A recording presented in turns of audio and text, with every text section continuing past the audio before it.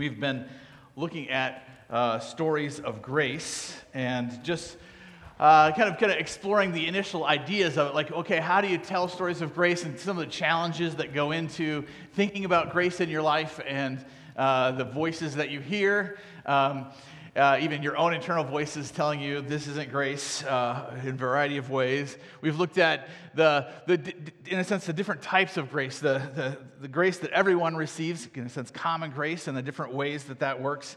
And we've looked at special grace and how God does reveal himself to us. This morning, I want to look at,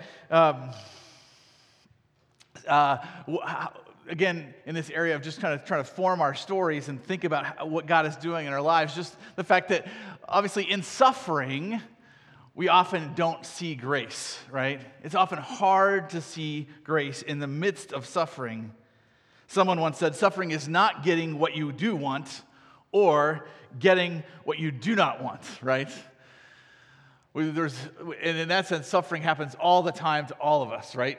Because we either get what we don't want or we don't get what we do want in a variety of ways almost every day.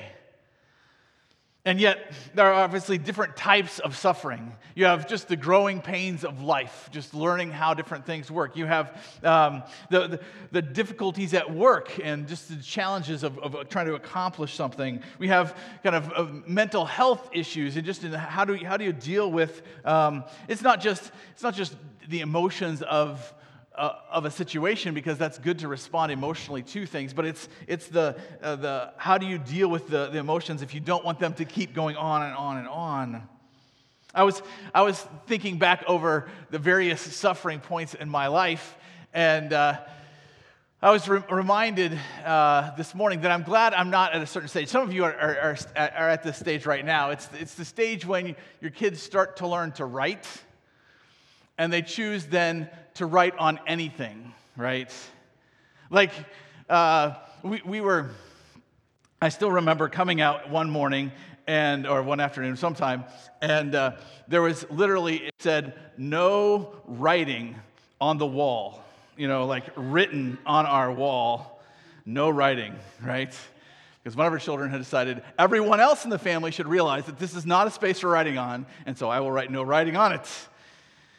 By writing on it, and it felt like at that stage of life, it felt like you had to be on every minute of every day, right? As long as the kids were awake, because they could do anything at any time, and you couldn't predict what was going to happen. And frankly, I'm glad to not be on like that all the time. Do you know what I mean? Like, now I can sit back in my house and not wonder, is someone writing on my walls, right?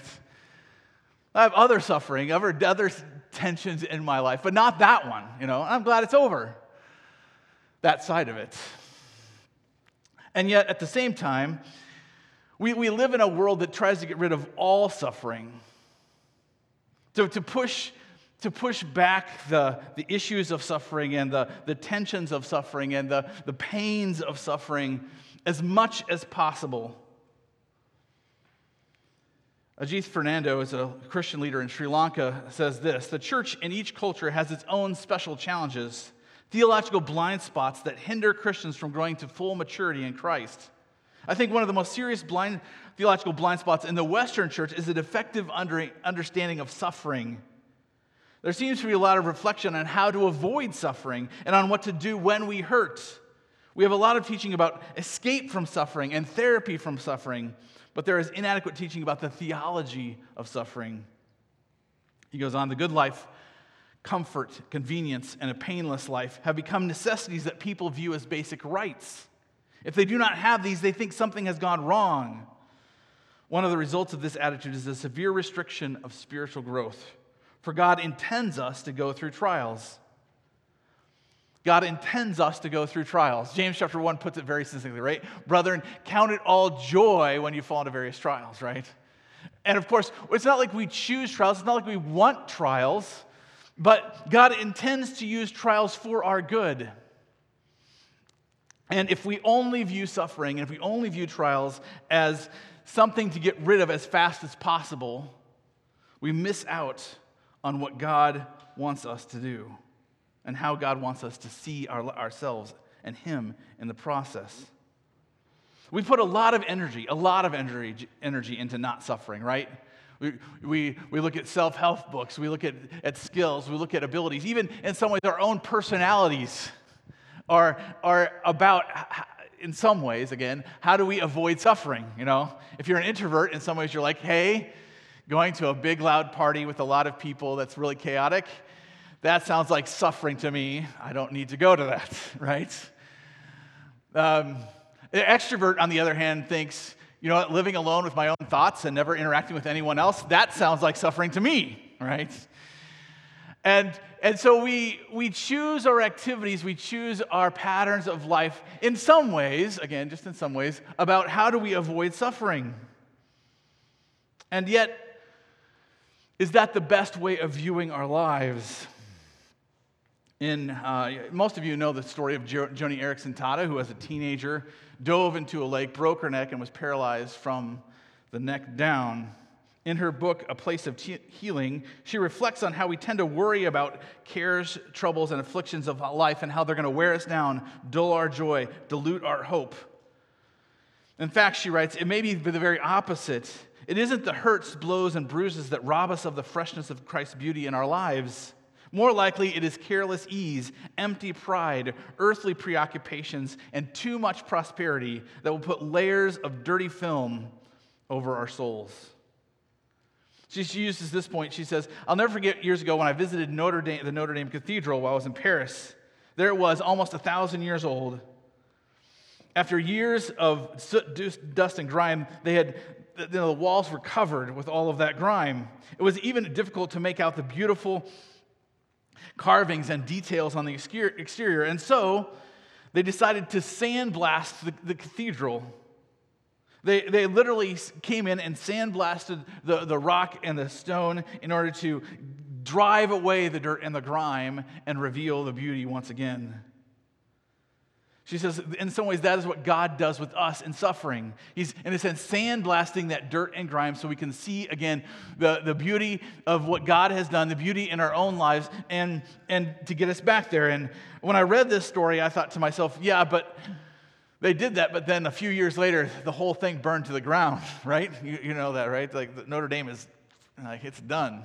And they're just starting to rebuild it, and it's going to take a while. And I looked up a news clip on it, and they're trying to recreate it exactly.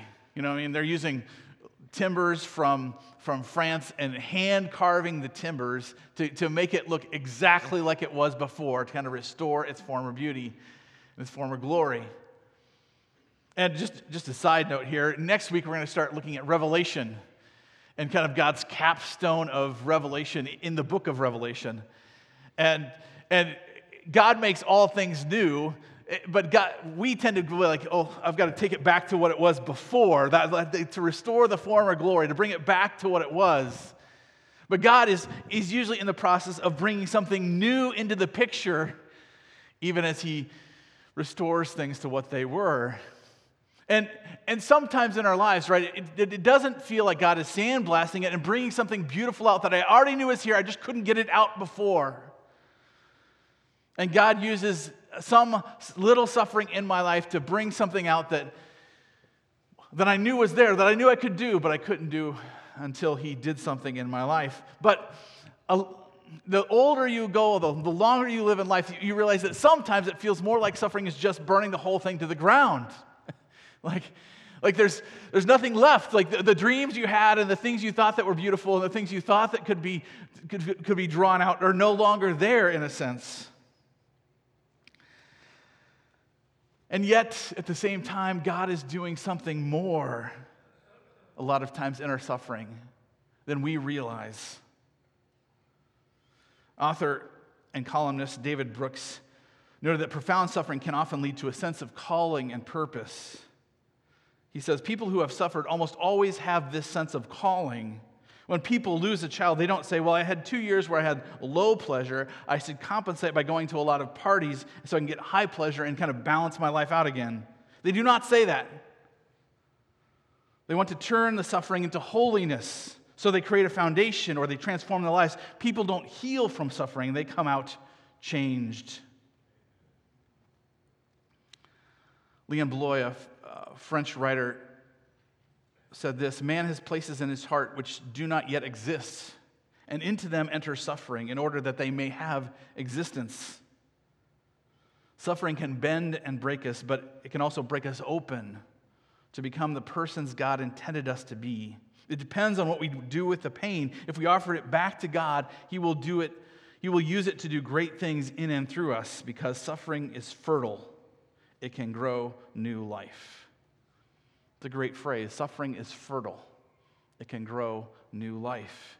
But at the same time, none of us would wish suffering on ourselves, right? If you've been through suffering, you would say, wouldn't want to wish this on my worst enemy, in a sense, right? And yet, as we look here at John 11, we're going to see God using suffering in a certain way and helping not just Martha and Mary, but His disciples to get a new perspective on what is going on in our lives, even in suffering. So follow along, if you will, John chapter 11.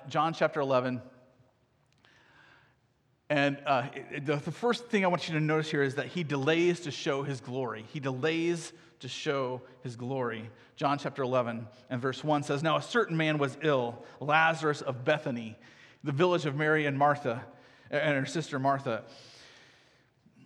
It was Mary who anointed the Lord with an ointment and wiped His feet with her hair, whose brother Lazarus was ill. So the sister sent to Him, saying, Lord, he whom you love is ill. But when Jesus heard it, He said, this illness does not lead to death. It is for the glory of God, so that the Son of God may be glorified through it. Now Jesus loved Mary, Martha, and her sister, and Lazarus.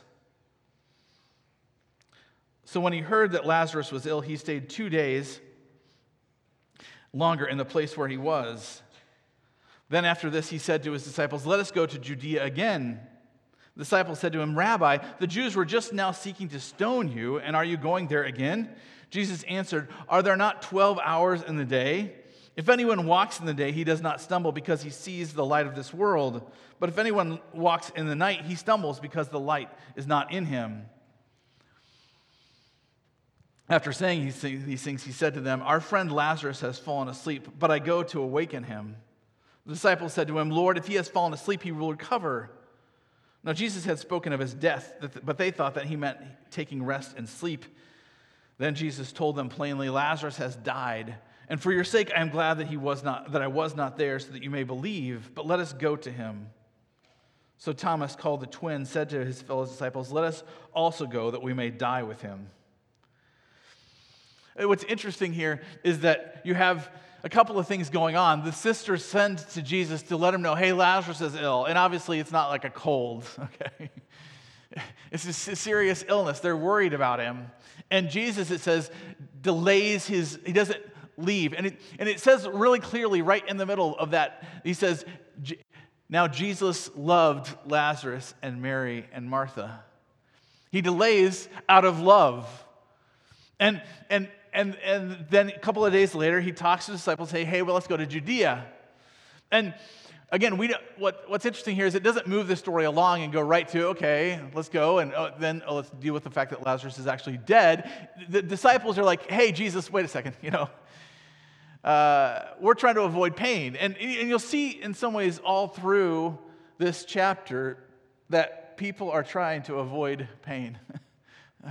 And they're trying to avoid because they're like, hey, we go to Judea, everyone's against us there, they're looking to stone you. Like, this isn't good, There's a lot of people against you in Judea. You're popular up here. Let's just let's not rock the boat too much, in a sense. And Jesus is like, well, I need to go and see Lazarus because he's asleep. And they're like, well, if he's sleeping, then he's going to get better anyway, so what's the big deal? And He's like, no, he's dead, right? He clarifies it. And then what does He say? And for your sake, I am glad I was not there, so that you may believe. So God is doing something more to show His greatness, His glory in what is happening. And God often delays, right? With us as well. The things that we think need solved immediately, He tends to delay. He tends to be like, okay, yes, I'm going to answer that, but not just yet. Do you have some of those things that you're praying about or asking God about in your life? Delays where you're like, well, God, I know you could solve this. Why don't you? I mean, this would be easy for you, God. I mean, just solve the problem. And he doesn't solve the problem, right? We live in a culture where delayed gratification is viewed as, at best, a necessary evil rather than a good. Jesus here views his delay as a good thing because there's more to life than just getting what we want out of life. And I realize in our culture that is not a popular sentiment. Because if you only live once and you can only enjoy what you have, then delayed gratification is at best a necessary evil to get something better by delaying. And yet, Jesus here is saying, I'm going to delay for the purpose of doing something better than what you could imagine. Just think about this question just in relation to that point. Is what if you got what you wanted, but it destroyed you, right? What if you got what you wanted, but it destroyed you? A lot of times, right? James chapter 4 talks about this. He's like, you're at war, your desires are at war within you, and you ask and don't receive. Why? Because you ask that you're just going to spend it on your pleasures, because God knows that it's just going to destroy you if you get what you want right now. And at the same time, we're left, but I still, what I want is a good thing, right? Like Lazarus being healed is a good thing, and it is. Spoiler alert, he does get healed just after he dies. So you have to ask yourself the question, if God is doing things that don't get answered immediately in my life, that there's delays in my life, what is God doing? And here, it's clear, it's not always clear what God is doing, but one of the reasons why he delays is to show his glory, so that you can see him at work. Notice then, we go on and we see that he delivers to focus us on him. And I'm going to come back and look through this a little bit more, but I just want you to see that he delivers to focus us on him. Notice verse 17. Now when Jesus came, he found that Lazarus had already been in the tomb for 4 days. Bethany was near Jerusalem, about 2 miles off, and many of the Jews had come to Martha and Mary to console them concerning their brother. So when Martha heard that Jesus was coming, she went and met him, but Mary remained seated in the house. Martha said to Jesus, "Lord, if you had been there, my brother would not have died. But even now I know that whatever you ask from God, God will give you." Just again, a side comment here, right? Here's her attempt at mitigating her pain or pushing off her suffering, right? Like, Lord, if you had been here, my brother would not have died, right? Like, God, Jesus, you could have healed him. Like, they're focused on how they could have gotten rid of their suffering, because they're suffering, and there's nothing wrong with that. Jesus doesn't condemn them for that. This isn't a matter of, like, they're sinning here by doing it. This is just a matter of perspective. It's trying to help you to see that there's more going on than you realize, even as you're trying to push back your pain. Jesus said to her, "Your brother will rise again." Martha said to him, "I know that he will rise again in the resurrection on the last day." Jesus said to her, "I am the resurrection and the life. Whoever believes in me, though he die, yet shall he live. And whoever believes and dies and lives and believes in me shall never die. Do you believe this?" She said to him, "Yes, Lord, I believe that you are the Christ, the Son of God, who is coming into the world." When she had said this, she went and called her sister Mary, saying in private, "The teacher is here and is calling for you." And when she heard it, she rose quickly and went to him. Now Jesus had not yet come into the village, but it was still in the place where Martha had met him. When the Jews who were with her in the house, consoling her, saw Mary rise quickly and go out, they followed her, supposing that she was going to the tomb to weep there. Now when Mary came to where Jesus was and saw him, she fell at his feet, saying to him, "Lord, if you had been here, my brother would not have died." Again, same sentence. And of course, it's fresh. It's like, Jesus, we know you could have healed him. We know you could have healed him. They have faith in Jesus, but they want Jesus to answer on their terms and not his. When Jesus saw her weeping, and the Jews who had come with her also weeping, he was deeply moved in his spirit and greatly troubled. And he said, "Where have you laid him?" They said to him, "Lord, come and see." Jesus wept. So the Jews said, "See how he loved him." But some said, "Could not he who opened the eyes of the blind also have kept this man from dying?" Then Jesus, deeply moved again, came to the tomb. It was a cave, and a stone lay against it. Jesus said, "Take away the stone." Martha, the practical one, of course, said to him, "Lord, by this time there will be an odor, for he has been dead 4 days." Jesus said to her, "Did I not tell you that if you believed, you would see the glory of God?" So they took away the stone, and Jesus lifted up his eyes and said, "Father, I thank you that you have heard me. I knew that you always hear me, but I said this on account of the people standing around, that they may believe that you sent me." When he had said these things, he cried out with a loud voice, "Lazarus, come out." The man who died came out, his hands and feet bound with linen strips, and his face wrapped with a cloth. Jesus said to them, "Unbind him and let him go." That's dramatic scenes, right? Two sisters coming up, "Lord, if you had been here, my brother would not have died." And Jesus is saying, resurrection is coming. But they're in the midst of their sorrow, and that's okay. It's just, they're in the midst of their sorrow, and they're saying, yes, but, right? And it's amazing here that Jesus comes and he weeps about that. But I want you to notice just for a second here what you don't get. Like, if I was writing this, as a movie script, or something like that, right? I would be telling the story, Lazarus come forth, he comes out, and I would pan, right, to all the people's jaws dropped, their stunned looks of faces, and then I would pan back over, and the joy that starts to arise, and oh, this is amazing. And it would focus on people's responses to Jesus raising Lazarus from the dead. But the story doesn't do that at all.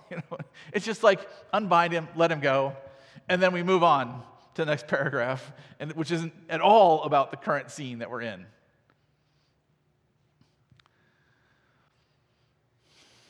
Which I think is telling, if you will.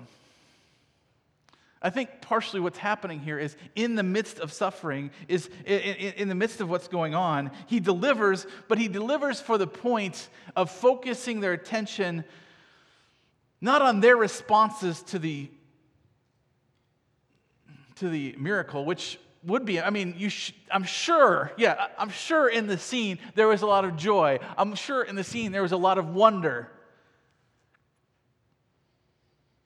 But the focus is more on Jesus and what he did and who he is. Because sometimes in suffering, we're not focused on God as a person. In his book, River Out of Eden, Richard Dawkins recalls a bus crash in England that claimed the lives of several children. A newspaper interviewed a priest asking, why would God allow suffering like this? The priest replied, the simple answer is we do not know why there should be a God who let these awful things happen. But the horror of the crash to a Christian confirms the fact that we live in a world of real values, positive and negative. If the universe was just electrons, there would be no problem of evil or suffering. So he basically is saying, hey, for Christians, this is a real problem that needs to be solved, but if you talk to an atheist, it's not really a problem that needs to be solved. Dawkins goes on to scoff at this. He writes, on the contrary, if the universe were just electrons and selfish genes, blind physical forces and genetic replication, some people are going to get hurt, other people are going to get lucky, and you won't find any rhyme or reason in it, nor any justice. The universe we observe has precisely the properties we should expect if there is, at bottom, no design, no purpose, no evil, no good, nothing but pitiless indifference. He's basically saying, look, suffering, if you look at it kind of at a macro level, look at the principle involved in it, there is no principle. It's all just blind indifference. No one cares. No one's concerned. You either get lucky or you don't. There's no sense of justice. But is that really the answer? Because here in John 11, John focuses us on Jesus. He knows what the answer is in suffering. It's not that we get our deliverance, it's that we get our deliverance from a person, that someone actually cares. Peter J. Kreeft put it this way: the answer to suffering cannot just be an abstract idea, because this isn't an abstract issue. It's a personal issue. And if you've suffered, you know that's exactly true, right? Suffering is personal. Especially if you try to share your suffering with someone else who doesn't care about you very much, who doesn't know you very well, right? They're like, oh yeah, you're suffering? Oh yeah, well let me tell you my suffering. And they're like, let's swap stories of suffering. Like there's no personal care there. But suffering is very personal. Proverbs puts it very well.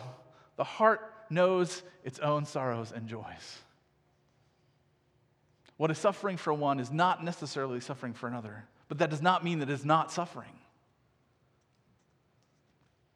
He goes on, it requires a personal response. It's not just a bunch of words, it's the word. It's not a tightly woven philosophical argument. It's a person, the person. The answer must be someone, not just something, because the issue involves someone, you, and ultimately God. And in suffering, this is just a key point. It's this, if it's personal to you, you want someone personally to step in and be a part of the solution, to care about it. It's not just like, I got lucky, I got in a car crash, but I got lucky. I didn't get permanently killed, and I had insurance, and everything's covered, and I can restore things back to the way they were. No, ultimately, we want someone to come into our lives and step in and say, I care about this. I'm concerned about this. I'm invested in this. And that's really the point through this whole story so far is it's summed up in the shortest verse in the Bible, right? Jesus wept. He is with us in our sorrow. One of the things that God is teaching us about in suffering is that He is with us. He doesn't leave us. He's not like, oh, I'm only with you when you're happy. I'm only with you in good times. I'm only with you when you can see what I'm doing. He's with us in our sorrow. Jesus is like, where is He? He sees the sorrow of the sisters. He sees the sorrow of the community, and he sees the death that's there, and He doesn't come, in this particular instance at least, He doesn't come from afar and just be like, okay, yeah, we're going to heal. No, He comes into the situation.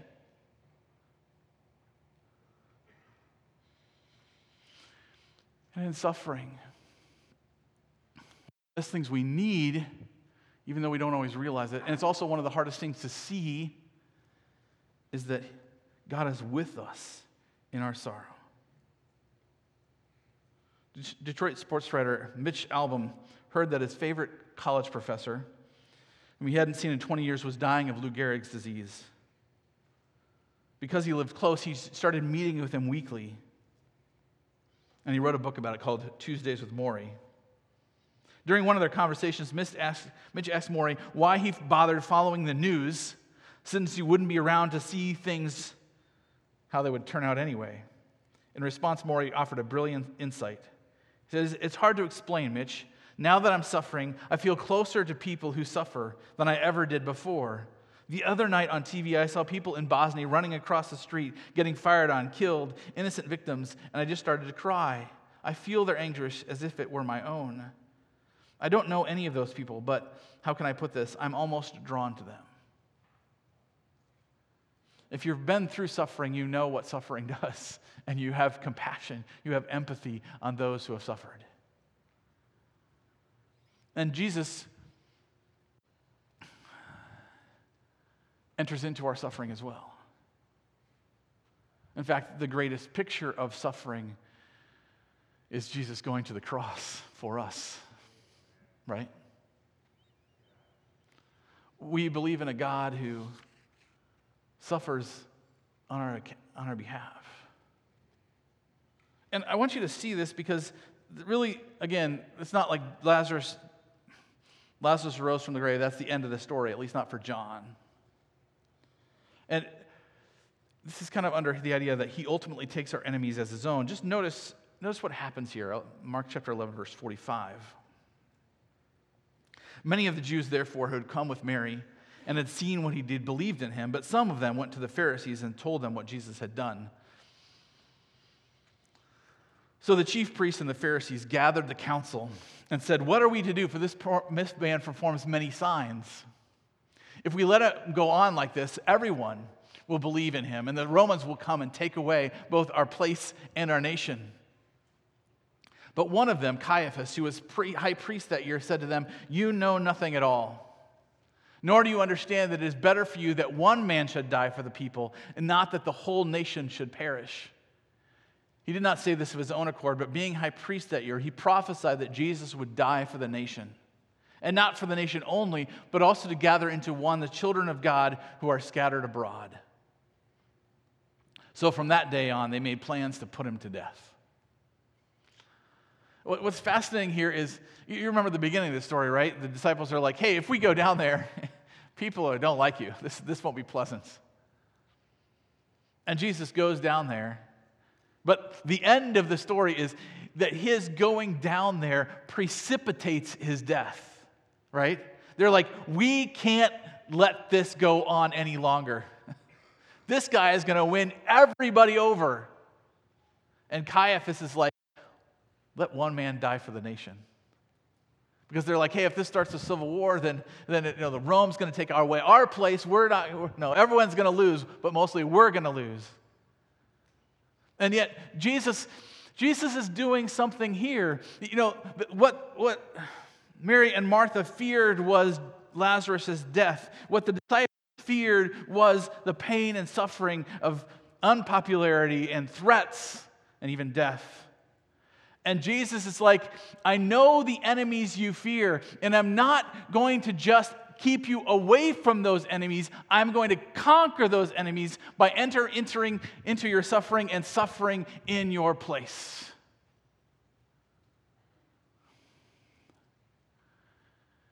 And that's sometimes what we miss in suffering. We're just like, "Hey, I want to get rid of the suffering, and I want to get rid of the problems, and I want to get rid of the pain." And again, it's not like we're pain lovers here. If you can, do it. But sometimes God is doing something more. And if we miss it, we miss seeing him. We miss seeing that he's doing something more than we can ask or imagine. They just wanted him to heal Lazarus. But Jesus wanted to conquer their fear of death. The disciples wanted to not go through unpopularity, and he's like, "No, let me conquer your fear of man," so that Peter could stand up on the day of Pentecost and say, "Men and brethren, you killed Jesus, but God did it for a reason."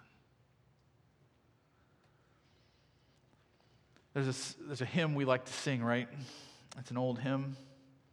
It's on a hill far away stood an old rugged cross, the emblem of suffering and shame. And I love that old cross where the dearest and best for a world of lost sinners was slain. Jesus took the symbol of the cross and made it a symbol of his suffering on our behalf because, as it says at the beginning of the story, he loves us. He doesn't let suffering in with no purpose because he's just weak or he's uncareful or he's unloving. He wants to conquer our worst enemies, the ones that we think can never be conquered, the ones that we think can never move. They're just a part of life, and he wants to conquer those enemies. The song goes on, "So I'll cherish the old rugged cross So my trophies at last I lay down. I will cling to the old rugged cross and exchange it someday for a crown. Jesus wants you to know him. He wants you to see what he can do and give glory to him. But most of all, he wants you to see that he is with you. That's why he came as Emmanuel, God with us. So, how do we find grace in the midst of suffering? Just 3 practical ideas, okay? 3 practical ideas. First of all, persevere in the delays. Persevere in the delays because God is forming hope in the midst of challenges. Persevere in the delays. When God doesn't answer right away, when he doesn't do exactly what you think he should be doing right now, persevere. Romans 5 talks about it, right? It says that our faith produces perseverance. Perseverance produces hope. Character produces hope. And hope does not disappoint because God has poured out his love in us, in our hearts, right? It goes on to say, God demonstrates his love for us in that while we were still sinners, Christ died for us, right? While we were still sinners, God loved us. And if that's true, how much more does he love us once he's received us to himself? So persevere in the delays, persevere in the questions, persevere in the hardship. Why? Because God is going to help you to see hope. You know what? I laugh about having a kid writing "no writing on the walls." You know why I can laugh about that now? Which I couldn't do it in the moment. I wasn't laughing, let me tell you. I can laugh about it now because I see what God did in the delays. Taught me to love my kids and be patient with them when I didn't feel like being patient. Taught me to realize that there's more to life than not having writing on the walls. Taught me to realize that God is with us. So that now when my kids face different challenges, I'm like, you know what? God's still here. I still have hope. Persevere in the delays. The second thing to do is to seek his presence. If God is present, if one of the things he wants to do in suffering is to help us to see his presence with us, to see more of who he is.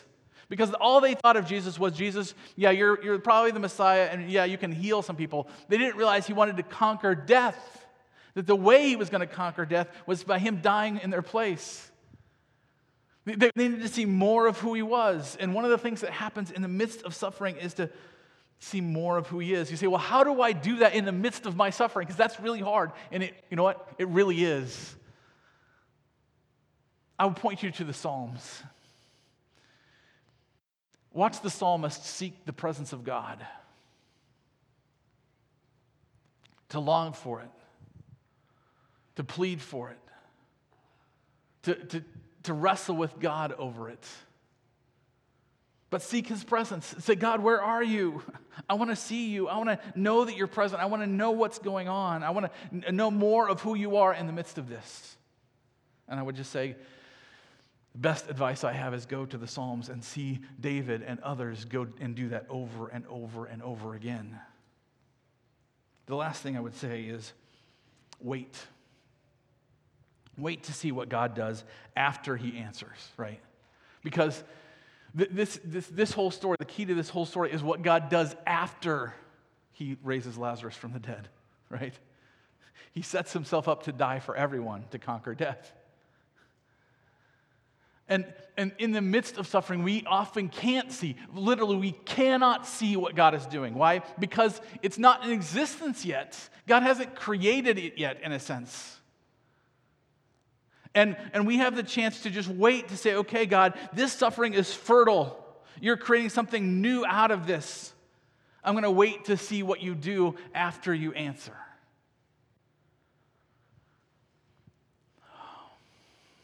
And the thing that will sustain you in the midst of that is the fact that God cares. He weeps.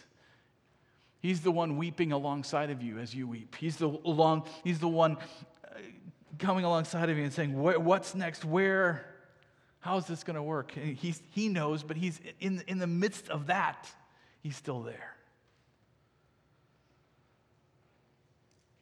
And so I don't know what suffering you're going through. I do know that you are suffering. Okay? I do know that because we're all human beings. We all get up in the morning and things don't go the way we plan. And sometimes that's little, and sometimes that's big. But I do know a God who is bigger than all of our suffering. That is concerned about conquering our enemies that we think we can dream that they could be conquered. And I know that he wants to be with you. He wants to never leave you or forsake you. He wants to walk with you. So will you do that? Will you walk with him? Will you go to him and plead with him? Will you wait on him?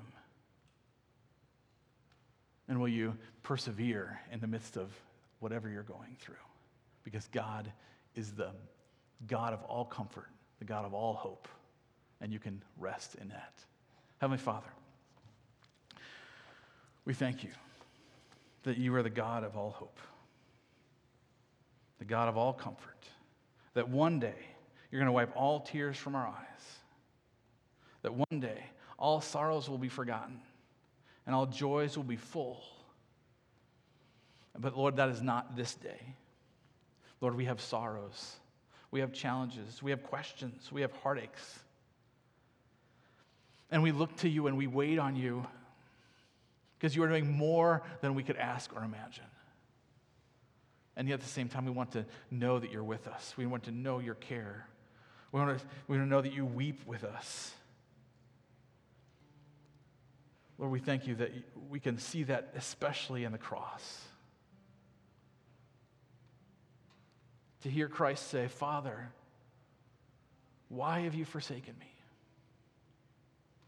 And yet say, it is finished. And know that you love us like that. I pray if there's someone here who hasn't trusted in Christ, who doesn't know the hope of forgiveness, the gift of grace. That's not something they can earn or deserve. They don't have to do a certain number of things or make sure their life turns out a certain way in order to receive grace. It is a gift from you because you love us and you want us to know you. I pray that they would find that grace today. And for those of us who know that grace, that we would walk in it. We would find that grace even in suffering. Lord, we pray that you would help us to find it in your Son's name.